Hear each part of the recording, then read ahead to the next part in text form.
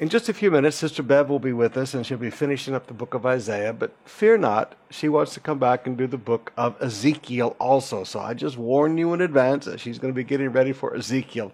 And she just loves it. These are two of the books that she teaches in the Bible school, and she just loves to present them to you.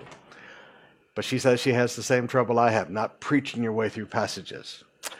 Our New Testament passage today picks up with Philippians chapter 3, beginning with verse 1.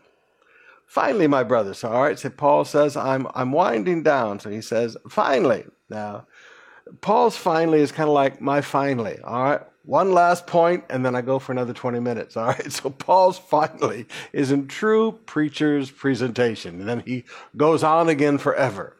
Finally, my brothers, rejoice in the Lord. We don't rejoice in our troubles or our pain, but we do rejoice in the Lord. And he says, to write to you the same things is no trouble and is safe for you. All right, now, Paul says repetition. Paul says to repeat teaching. Number one is no trouble to me, and number two is safe for you. Sometimes we need to go over the old truths. It provides safety. Look out for the dogs. Look out for the evildoers. Look out for those who mutilate the flesh. For we are the real circumcision. This is Paul's attitude. Paul's attitude toward the Judaizers. These are the people who spent a lifetime going after Paul. Every place Paul went, they came along and said, no, you're not saved until you get circumcised. No, you're not saved until you become a proselyte Jew. Paul said, these are dogs. These are evildoers. These are the mutilators of the flesh. So please, Paul didn't sound like a sweet little, we just want to have an understanding heart with them. No, Paul cared about the people, and Paul would call a spade a spade. He was a very plain-spoken person, this Apostle Paul. He said, for we are the real circumcision, who worship by the Spirit of God and who glory in Christ Jesus and who put no confidence in the flesh. All right, now, this is the real circumcision. All right, who is the real circumcision? The people that really have, and remember, circumcision was a sign of a covenant with God. Who are the people who have a real covenant with God? Number one, they worship by the Spirit. Number two, they glory in Christ Jesus, not in Moses. And number three, they put no confidence in the flesh. Okay. He said, though I myself have reason for confidence in the flesh also. If anyone thinks he has a reason for confidence in the flesh, I have more. Circumcised on the 8th day, of the people of Israel, of the tribe of Benjamin, a Hebrew of the Hebrews, and to the law, a Pharisee. As to zeal, a persecutor of the church. As to righteousness, under the law blameless. Now notice this. He said, in the flesh, he says, number one, I'm circumcised on the 8th day. I'm of the people of Israel. Number three, I'm of the tribe of Benjamin. Number four, I'm a Hebrew of the Hebrews. Now he says, as to the law, he said, I'm a Pharisee. He said, as to zeal, I was a persecutor. He said, as to righteousness, under the law blameless. He said, you know what? I can match my religious credentials with any of them. But he said, but whatever I had, I counted as loss for Christ Jesus. I love Paul. I counted everything as loss because of the surpassing worth of knowing Christ Jesus, my Lord. For his sake, I have suffered the loss of all things and count them as rubbish that I might gain Christ. Oh, listen to this heart.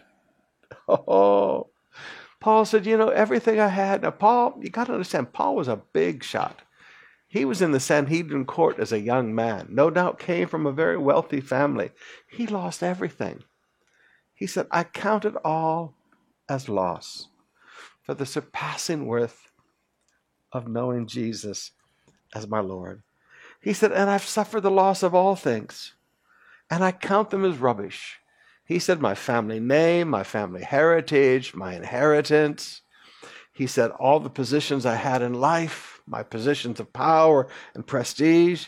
He said, I count them all as rubbish in order that I may gain Christ. Oh, beloved,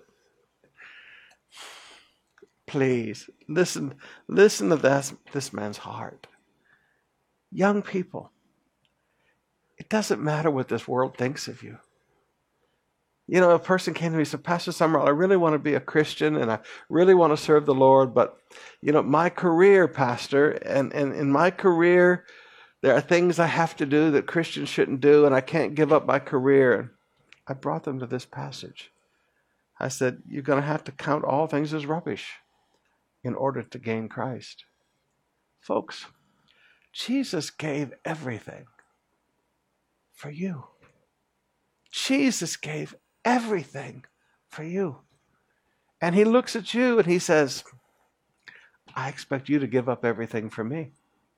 Wow. Fair trade. Jesus said, I gave up everything for you. I expect you to give up everything for me. And Paul considered that an honor. He said, and be found in him. Okay, so here's the in Christ. And be found in him, not having a righteousness of my own that comes from the law, but that which comes through faith in Christ, a righteousness from God that depends on faith. Now here's truths of righteousness.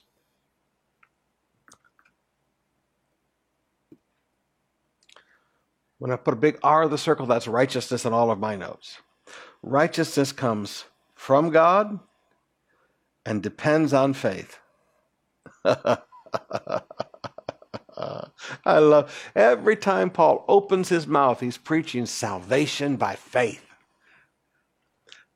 That I may know him and the power of his resurrection and may share in his sufferings, becoming like him in his death. Beautiful truth. Paul said, I want to know him. I want to know Jesus. I want to know him and the power of his resurrection, share in his sufferings, becoming like him. Paul's 4 ambitions. Oh, what a man of God. What a man of God. That by any means possible, I may attain the resurrection of the dead. I forgot to put it up there again. You know me. That by any means possible, I may attain the resurrection. Paul lived for this.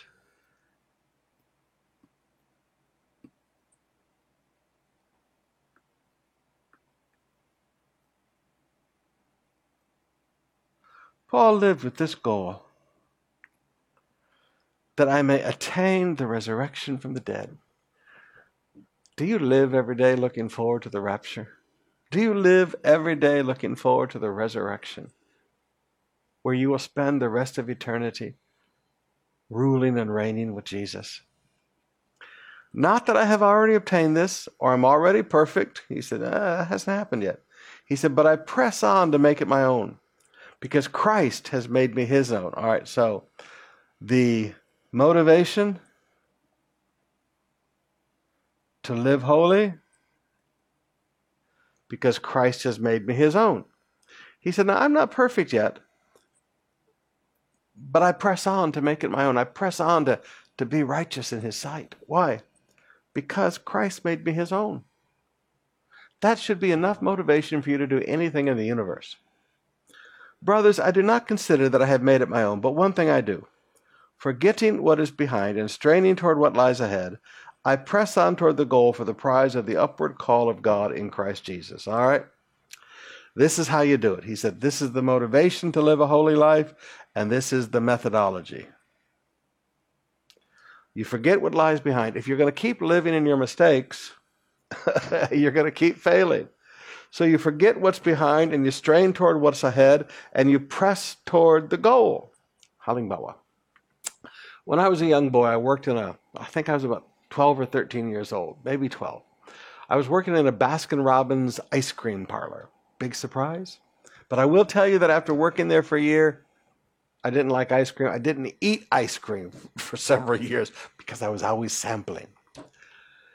Now, the owner of this Baskin and Robbins store, she was a really, really nice lady and gave me a chance even though I was just 12 years old. But her mother, hoy grabe talaga, she would stand over the top of you and stare at every single thing you did. As you weighed out the ball of ice cream on the weigh scale, as you made change, she'd just stand over you the whole time. And she'd make you scared to pieces. And the more she stared at you, the more mistakes you'd make. And then she'd keep reminding you of the mistakes you'd make, and then you'd make more mistakes.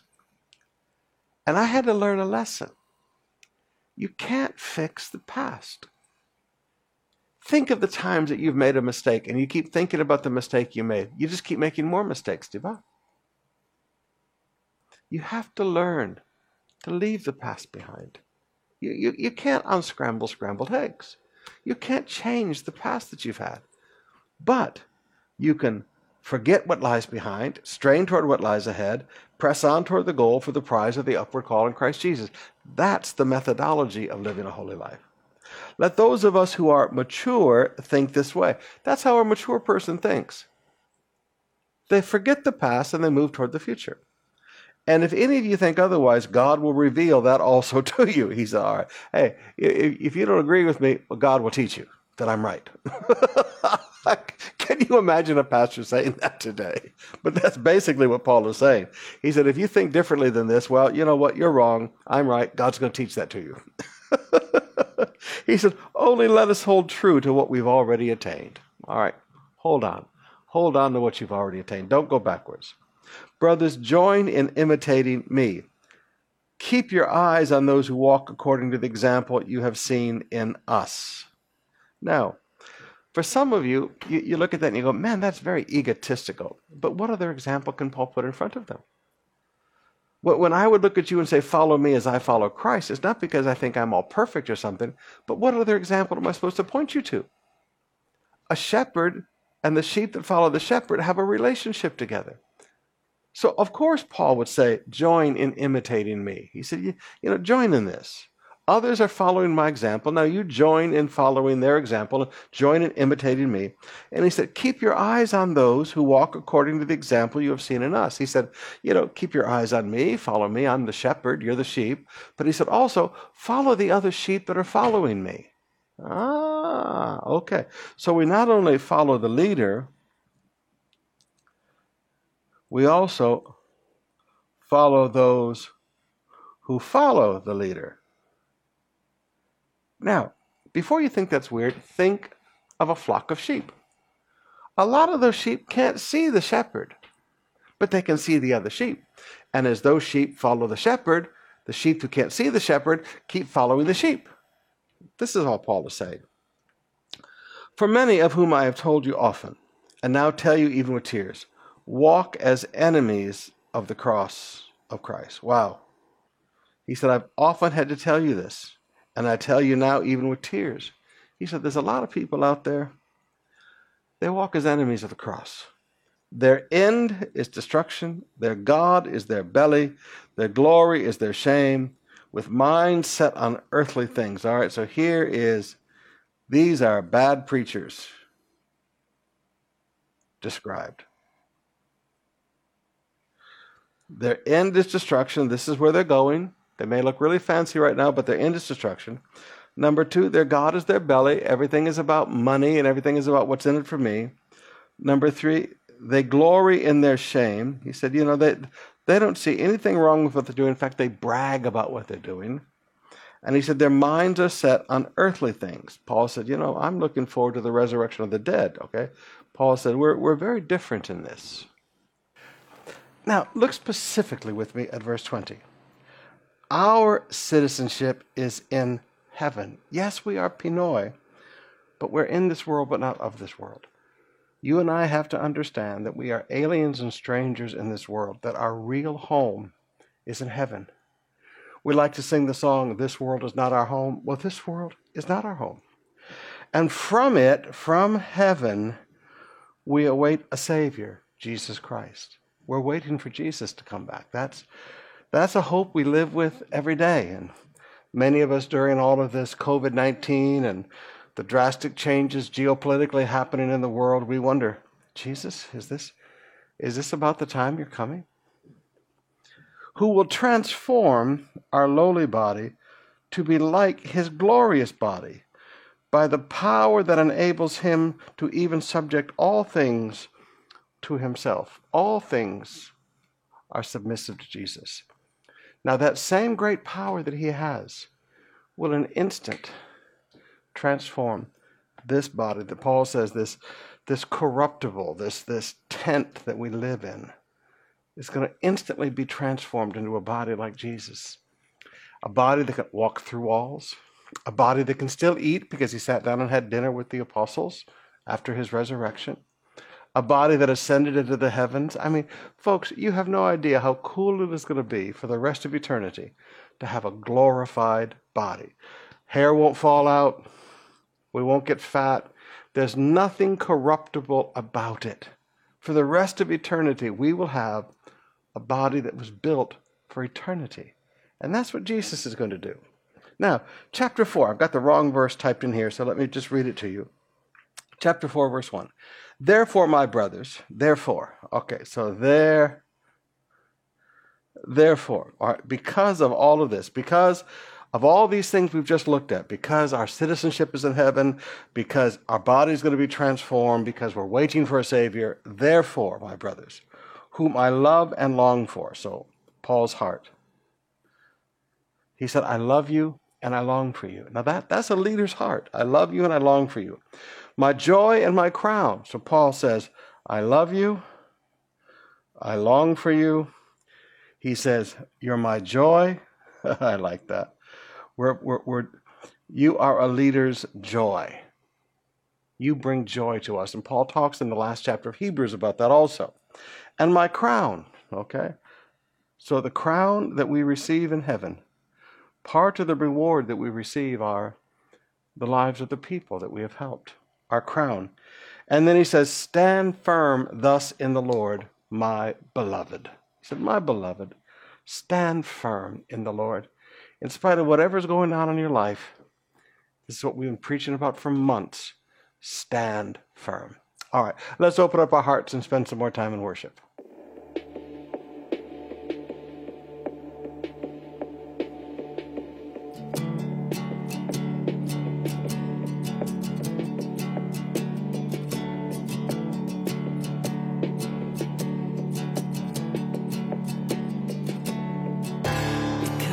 Diyos ng lahat, Diyos ng langit at lupa.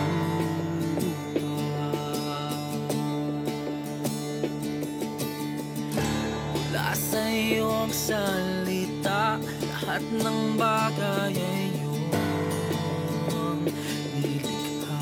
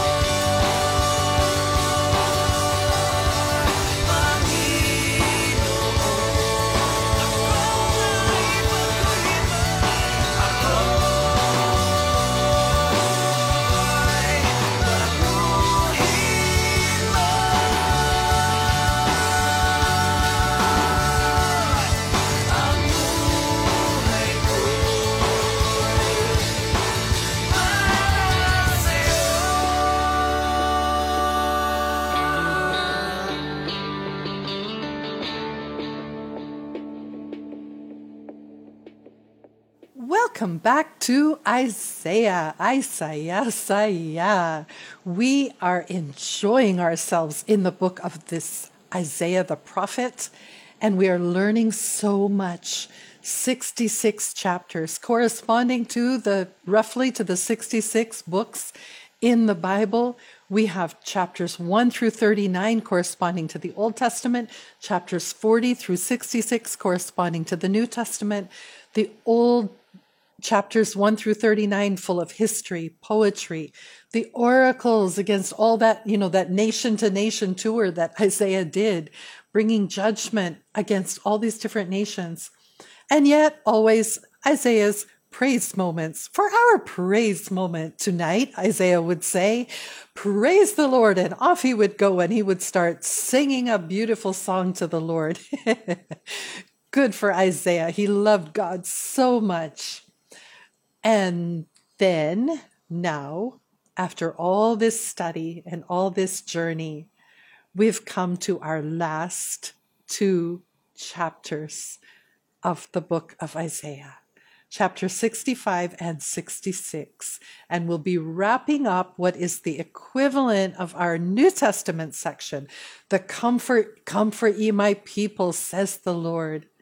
And I hope you've learned a lot from Isaiah, the highway, the justice that God desires, the social justice, how we treat people matters, the faithfulness of God, trusting in God. Who are you going to trust in? You're going to be like Shebna, or you're going to be like Isaiah. There are so many lessons that we have learned in this book of Isaiah, but we're not done yet, because today we have 2 beautiful chapters to read.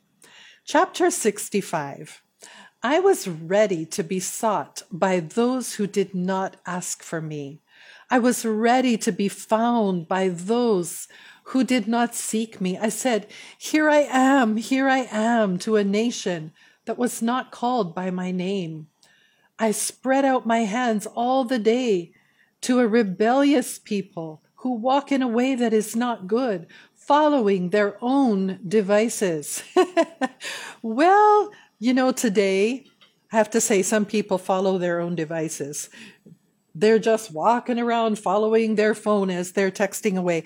That is not, of course, the same meaning of the word device here. It means their own ways, their own thinking, what they want to do. Now, these verses have been quoted by Paul in Romans chapter 10. It's also part of the New Testament teaching. And what do you know about the book of Isaiah? It is the most often quoted in the New Testament, except the book of Psalms. It's the only book that is quoted more often.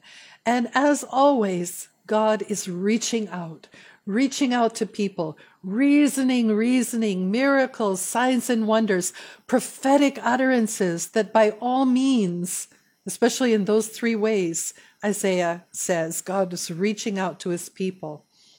But, of course, we people being people, these people did not always respond to God in the proper way.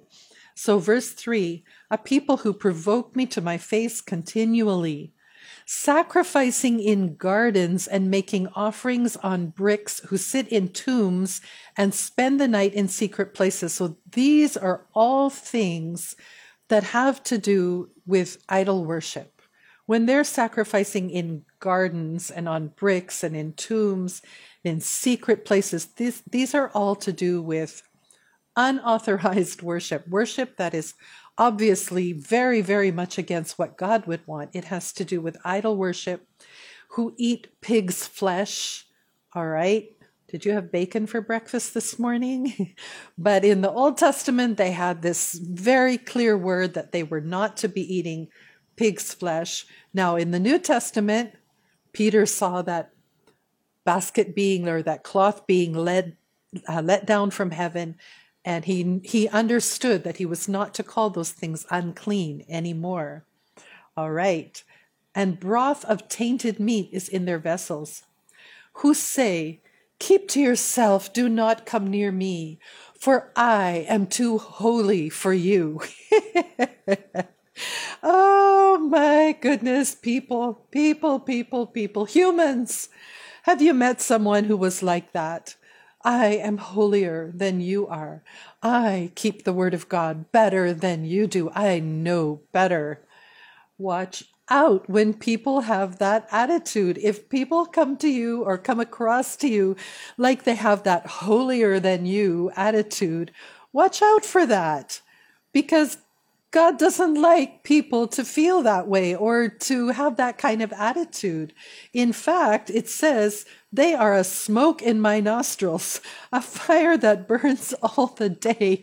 God gets annoyed, irritated with people who are acting like that. So watch out when people come to you with that superior, spiritual. In fact, if people come to you with a very spiritual attitude, super spiritual, start backing off from that person, because it's a little scary. Because the most upright, righteous, God-fearing people I know are also the most practical, down to earth. You can approach them, you can talk to them like Jesus. He can be approached. All right, so be careful when people start having that I am holier than you attitude. There's smoke in the nostrils of God, just an annoyance, an irritation. Behold, it is written before me, I will not keep silent, but I will repay. I will indeed repay into their lap both your iniquities and your father's iniquities together, says the Lord. Because they made offerings on the mountains and insulted me on the hills. That's that idol worship. I will measure into their lap payment for their former deeds. Thus says the Lord, as the new wine is found in the cluster, and they say, do not destroy it, for there's a blessing in it. So I will do for my servant's sake, and not destroy them all. I will bring forth offspring from Jacob, and from Judah, possessors of my mountains.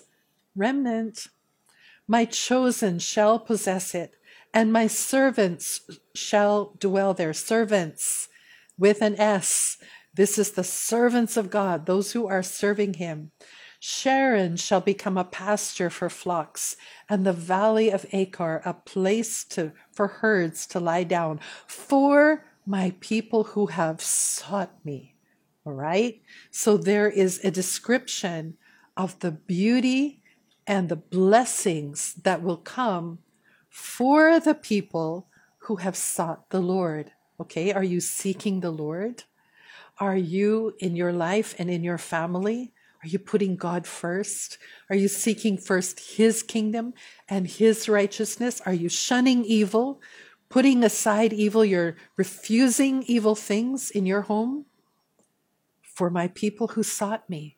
But you who forsake the Lord, who forget my holy mountain, who set a table for fortune and fill cups of mixed wine for destiny. Okay, fortune and destiny were the names of two false gods that were consulted for people to supposedly know the future. And this was not pleasing to God. He said, you have forsaken the Lord. When you start looking to these false things to tell the future, to know. So how do you think God feels about people who consult their horoscope? You have to think of that in these terms. People who were consulting fortune and destiny, wanting to know their future. You might think it's just a joke. Why will you joke around with things that are so abominable to the Lord our God? Why will you do things that make him say, why are you forsaking me and running after these false gods? Okay, you're looking after destiny, you're going after destiny. Verse 12, I will destine you to the sword, and all of you shall bow to the slaughter, because when I called, you did not answer. When I spoke, you did not listen, but you did what was evil in my eyes and chose what I did not delight in. Oh, in our lives, let us always make choices that are pleasing to the Lord. Amen. Therefore, thus says the Lord. Now, starting in verse 13, going over the next couple of verses, you've got pairs, partners, opposites, that one side is for the servants with an S. That's all of us. Remember in Isaiah, you could have servant being the servant of God, the Messiah. You could have the servant of God being Israel. You could have the servant of God being Cyrus, that was called by God to fulfill his purpose. So on one side, it's the servant of God, and on the other side, it's these people that have chosen to do things which God does not find pleasure in. God is not pleased with. Behold, my servants shall eat, but you shall grow hungry. Behold, my servants shall drink, but you shall be thirsty. Behold, my servants shall rejoice, but you shall be put to shame. Behold, my servants shall sing for gladness of heart, but you shall cry out for pain of heart, and shall wail for breaking of spirit. It matters that you serve the Lord. Amen. You will have a better life for serving the Lord and doing things the right way, following after him. You shall leave your name to my chosen for a curse, and the Lord God will put you to death, but his servants he will call by another name. There's that other name. We talked about that yesterday. So that he who blesses himself in the land shall bless himself by the God of truth. And he who takes an oath in the land shall swear by the God of truth, because the former troubles are forgotten and are hidden from my eyes. Verse 17, see how it just leads up to this. Verse 17, for behold, I create new heavens and a new earth, and the former things shall not be remembered or come into mind. Now we have a description of the millennial period, and how fitting in this 66 chapters, 1 through 39 being equivalent to the Old Testament, 40 through 66 being the equivalent of the New Testament. And in the Old, we had like all the prophecy, the history, the poetry. And in the New, the 40 through 66, we have redemption, Messiah, the comfort ye my people. Now, how fitting that as we get to the end of these chapters, we're going to talk about the new heavens and the new earth. And we're going to talk about things that are actually quoted now in the book of Revelation. So things that are, see, we're wrapping it up, truly wrapping it up. So that's very fitting. But I need to say this. In Revelation, the new heavens and the new earth follow the millennial period. In Isaiah's writing here, it's all kind of together. And that's because, well, for one thing, 1,000-year reign, I mean, that's nothing from his perspective, all those thousands of years before that. But it's because the Old Testament prophets have what we call a mountaintop view. So if there is a mountain and then a valley and then another mountain, another valley, as though they are just seeing across the tops of these mountains. And so what they're seeing, they may not be seeing all the details in the valley between. They may not be seeing that complete picture, but it is kind of blended. It's a mountaintop view. So some of these descriptions, it's millennial, but new heavens and new earth, it's all kind of that mountaintop view, just so we understand that. For behold, I create new heavens and a new earth, and the former things shall not be remembered or come into mind, but be glad and rejoice forever in that which I create. For behold, I create Jerusalem to be a joy, and her people to be a gladness. I will rejoice in Jerusalem and be glad in my people. No more shall be heard in it the sound of weeping and the cry of distress. No more shall there be in it an infant who lives but a few days, or an old man who does not fill out his days. For the young man shall die 100 years old. That is millennial times. And the sinner 100 years old shall be accursed. They shall build houses and inhabit them. They shall plant vineyards and eat their fruit. They shall not build and another inhabit. They shall not plant and another eat. For like the days of a tree, so shall the days of my people be. Would you like to be as old as a tree? Some of these trees can live very, very, very many years, right? I remember when I turned 50, my mother gave me a t-shirt that says 50 is young if you're a tree. Thanks, Mom. Yes, but the people in the millennial time, God's people, they're just going to live and live and live. It's going to be like, the book of Genesis where they're 900 years old, 700 years old. Wow. And it says, and my chosen shall long enjoy the work of their hands. Well, you know what? That is millennial. But let's claim that word for ourselves today as well, that we shall long enjoy the work of our hands. Why? Because we are his chosen. It says in verse 23, they shall not labor in vain.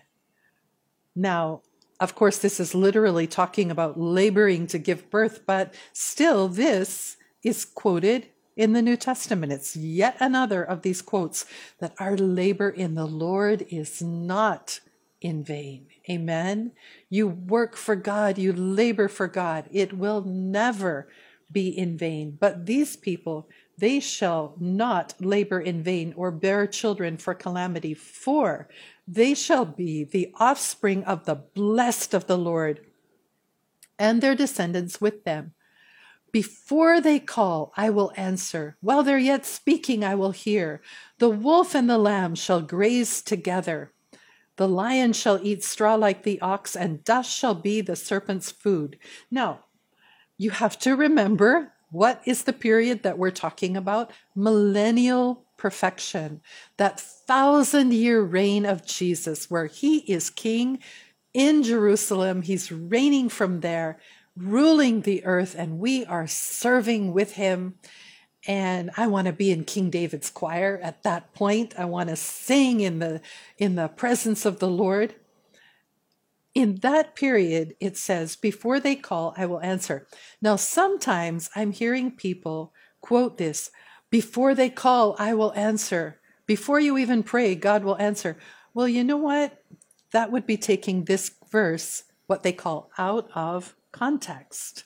Because whatever verse you are reading in the scripture, you have to look at the context. So what comes before and what comes after that verse, and then interpret it. One of the rules of interpretation correctly is to look at the context. So when we look at the context, we're going to learn that we're talking about the millennial. Because what is the context? The wolf and the lamb shall graze together. The lion shall eat straw like the ox. In other words, no predator instinct. There's no more predator instinct in these animals in the millennial period. You can just go up and get your hands in the lion's mane and just get his fur and pat the lion. Oh, that will be fun. All of that, there's no more predator instinct. That is millennial time. And that is the time frame where it says, before they call, I will answer. So that's the importance of quoting scripture in context. When I was growing up, we had what we called a promise box on our kitchen table. And every night our family would eat dinner together. And in the promise box, there are these little cards. And every card had a scripture. And we would go around in our family, and every one of us got to choose a card from the promise box and read the promise, read that verse. And in a way, you have to be careful of the promise box mentality of reading your Bible, because you're taking one out of the context it's written. Now, thankfully, my dad would then teach us. He would teach us what that verse meant and how it was set in scripture and how we could live it in our lives. But there is that danger of spot reading, where you just open your Bible. Today I'm going to read this verse and I'm going to meditate on this verse. No, to get the correct interpretation of Scripture, we must always read the verse in context. So they shall not hurt or destroy in all my holy mountains, says the Lord. Now, chapter 66. Thus says the Lord. How many times in the book of Isaiah, thus says the Lord, for the mouth of the Lord has spoken. Heaven is my throne, and the earth is my footstool. What is the house that you would build for me, and what is the place of my rest? All these things my hand has made. So all these things came to be, declares the Lord. Do these verses sound familiar to you? Yes, because they're quoted in Acts chapter 7, verse 49. Who quotes them? Stephen. Stephen is about to be stoned, and he is praying this prayer and preaching to the people. Stephen quoted these verses in the book of Acts. But what is the place of my rest, my resting place? In 2 Chronicles 6:41, the prayer of Solomon, arise, O Lord God, and go to your resting place, you and the ark of your might. God's house, or God's temple, was called his resting place. And that is also repeated in Psalm 132. But in the New Testament, in 1 Corinthians chapter 3, verse 6, do you not know that you are God's temple, that God's Spirit dwells in you? So now here's this new and added dimension. I can be God's resting place. He doesn't necessarily just dwell in a building because we make a structure for him made by human hands. What is that? He's the one who made our hands. He's the one who made all these materials. So he's saying he's bigger than that. And yet he does choose to find his resting place in us, which is absolutely remarkable. But this is the one to whom I will look. So who am I looking to? Am I looking to the flashy person who wants to do things with their human hands? This is the one to whom I look. He who is humble and contrite in spirit and trembles at my word. When you hear the word of God and God speaks to you, however still and small that voice, and he says, look, this is my word. Don't you want to follow it? When you say, yes, Lord, I do want to follow you, you've got the attention of the Lord at that moment. Now, he who slaughters an ox is like one who kills a man. He who sacrifices a lamb like one who breaks a dog's neck. He who presents a grain offering like one who offers pig's blood. He who makes a memorial offering of frankincense like one who blesses an idol. These have chosen their own ways, and their soul delights in their abominations. Did you know, it's hard to believe that people who do wickedly, they like it. You know, sometimes we just feel like everybody's just like us, but they're not. The wicked, the Bible tells us, actually lay in bed at night, dreaming up ways to be wicked. They enjoy their wickedness. Their soul delights in their abomination, and they have chosen their own way. You know that we are not meant to choose our own way here on this life, in this world. The path we are walking on needs to be the path that God has chosen for us, not choosing our own way, because we will get lost. But when we walk the path that God has chosen for us, it will go well with us. I will also choose harsh judgment or treatment for them and bring their fears upon them. Because when I called, no one answered. When I spoke, they did not listen. But they did what was evil in my eyes and chose that in which I did not delight. We have just read that verse, that same verse, one chapter earlier, chapter 65, verse 12. But it's the same thing that God is saying to his people. Hear the word of the Lord, you who tremble at his word. Your brothers who hate you and cast you out for my name's sake have said, let the Lord be glorified that we may see your joy. But it is they who will be put to shame. the sound of an uproar from the city, a sound from the temple, the sound of the Lord rendering recompense to his enemies. Now, starting in verse 7, we're talking about Jerusalem. We're talking about Israel. Before she was in labor, she gave birth. Before her pain came upon her, she delivered a son. Who has heard such a thing? Who has seen such things? Shall a land be born in a day? Shall a nation be brought forth in one moment? For as soon as Zion was in labor, she brought forth her children. Yes, the answer is yes. Shall a nation be born in one day? The answer is yes. And do you know specifically which one day that is? What one day was the nation of Israel born? May, it was the month of May, not May 2020. May 14, 1948. A nation born in a day. Israel. There it is. Yesterday it wasn't. Today it is. Yes, and prophesied so specifically by this prophet Isaiah. Isaiah's prophecies were so specific. Now, this is a day that every believer in the Lord Jesus Christ should rejoice in. You should know, May 1948. In fact, May 14, 1948.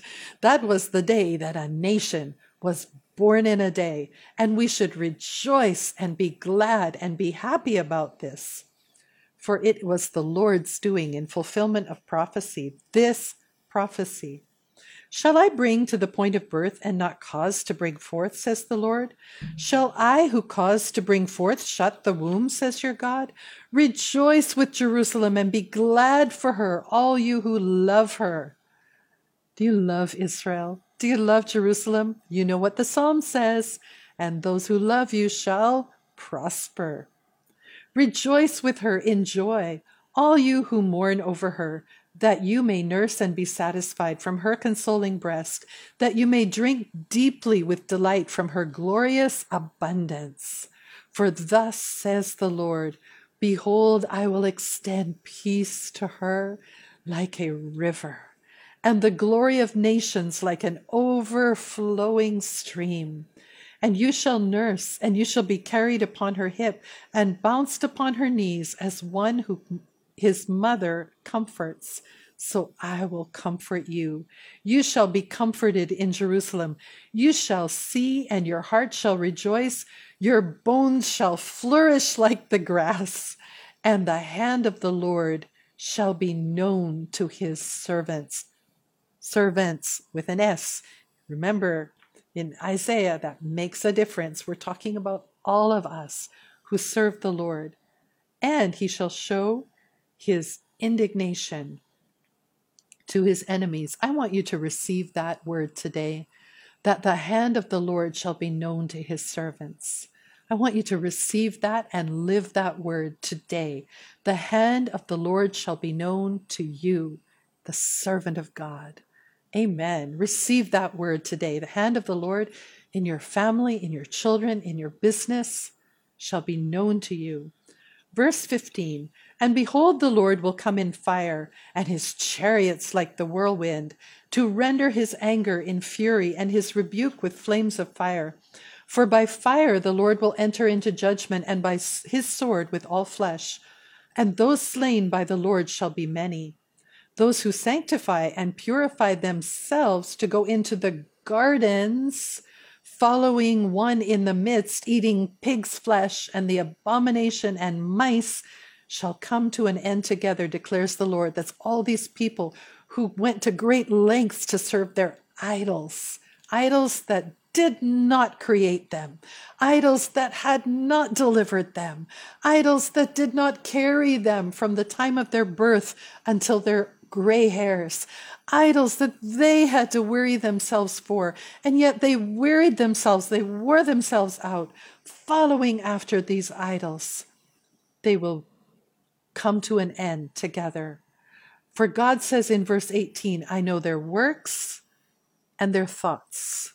See, God knows not only what we are doing, but what we're thinking. Remember in the New Testament when Jesus would look at them and know what they're thinking? God looks at you and he knows what you are thinking. So he doesn't just know your deeds, he knows what you're thinking. And the time is coming together, all nations and tongues, and they shall come and shall see my glory. And I will set a sign among them. And from them I will send survivors to the nations, to Tarshish, Pul, and Lud, and draw the bow to Tubal and Javan, to the coastlands far away that have not heard my fame or seen my glory. And they shall declare my glory among the nations. And they shall bring all your brothers from all the nations as an offering to the Lord on horses and in chariots and in litters and on mules and on dromedaries to my holy mountain Jerusalem, declares the Lord, just as the Israelites bring their grain offerings in a clean vessel to the house of the Lord. And some of them also I will take for priests and for Levites, says the Lord. Exciting days coming ahead in the last days. Amen. For as the new heavens and the new earth that I make shall remain before me, says the Lord, so shall your offspring and your name remain. From new moon to new moon, from Sabbath to Sabbath, all flesh shall come to worship before me, declares the Lord. Now, we have one more verse to read. In all of the book of Isaiah, we have one more verse to read, but I want to stop right there and talk about it for a moment, because if you or I, if we were writing a musical play, a musical drama, would we not want to end it right there with this great finale of glorious worship? All flesh shall come and worship before me, declares the Lord. And there's everybody singing the finale with their arms raised up, worshiping the Lord. That's how we would envision. That's how we would say, oh, Isaiah, yes, end your prophecy like that. End your prophecy with this glorious worship. Let's go out with a beautiful high note. The sopranos singing high and the tenors singing high. Let's end it like that. But there's one more verse. And it says, and they shall go out and look on the dead bodies of the men who have rebelled against me. For their worm shall not die, their fire shall not be quenched, and they shall be an abhorrence to all flesh. Eternal punishment of the wicked. If you and I were ending this beautiful book, we might have ended it one verse earlier. But the Holy Spirit inspired Isaiah to lay out one final verse. One reminder. We need to get our shoes, the gospel of peace, the readiness of the gospel of peace, our kaliga, we need to get them on. We need to go and preach the good news on the mountaintops, the good news in our offices. We need to preach the good news that salvation is in the name of God, that our Lord is near, and all men may hear and be saved. That is the ultimate desire of our Lord, that all may be saved and come to the knowledge of truth, the knowledge of salvation. Amen. Isaiah's name means the Lord saves. Let us get that message into our hearts and bring it to our world. And we can have a tour of our world and the nations, the houses and the offices around us in our world. And we can proclaim to them that our God has salvation for them in Jesus' name. Oh, it is my pleasure to have been with you through this book of Isaiah. Isaiah. It is beautiful and joyful to read the Word of God together. I hope someday I'll be able to join you for one of the other books. That would also be a great joy for me. It's been wonderful. Thank you for joining us this morning for our morning devotions, and praying that we will see you again tonight for our COP online evening service. God bless you.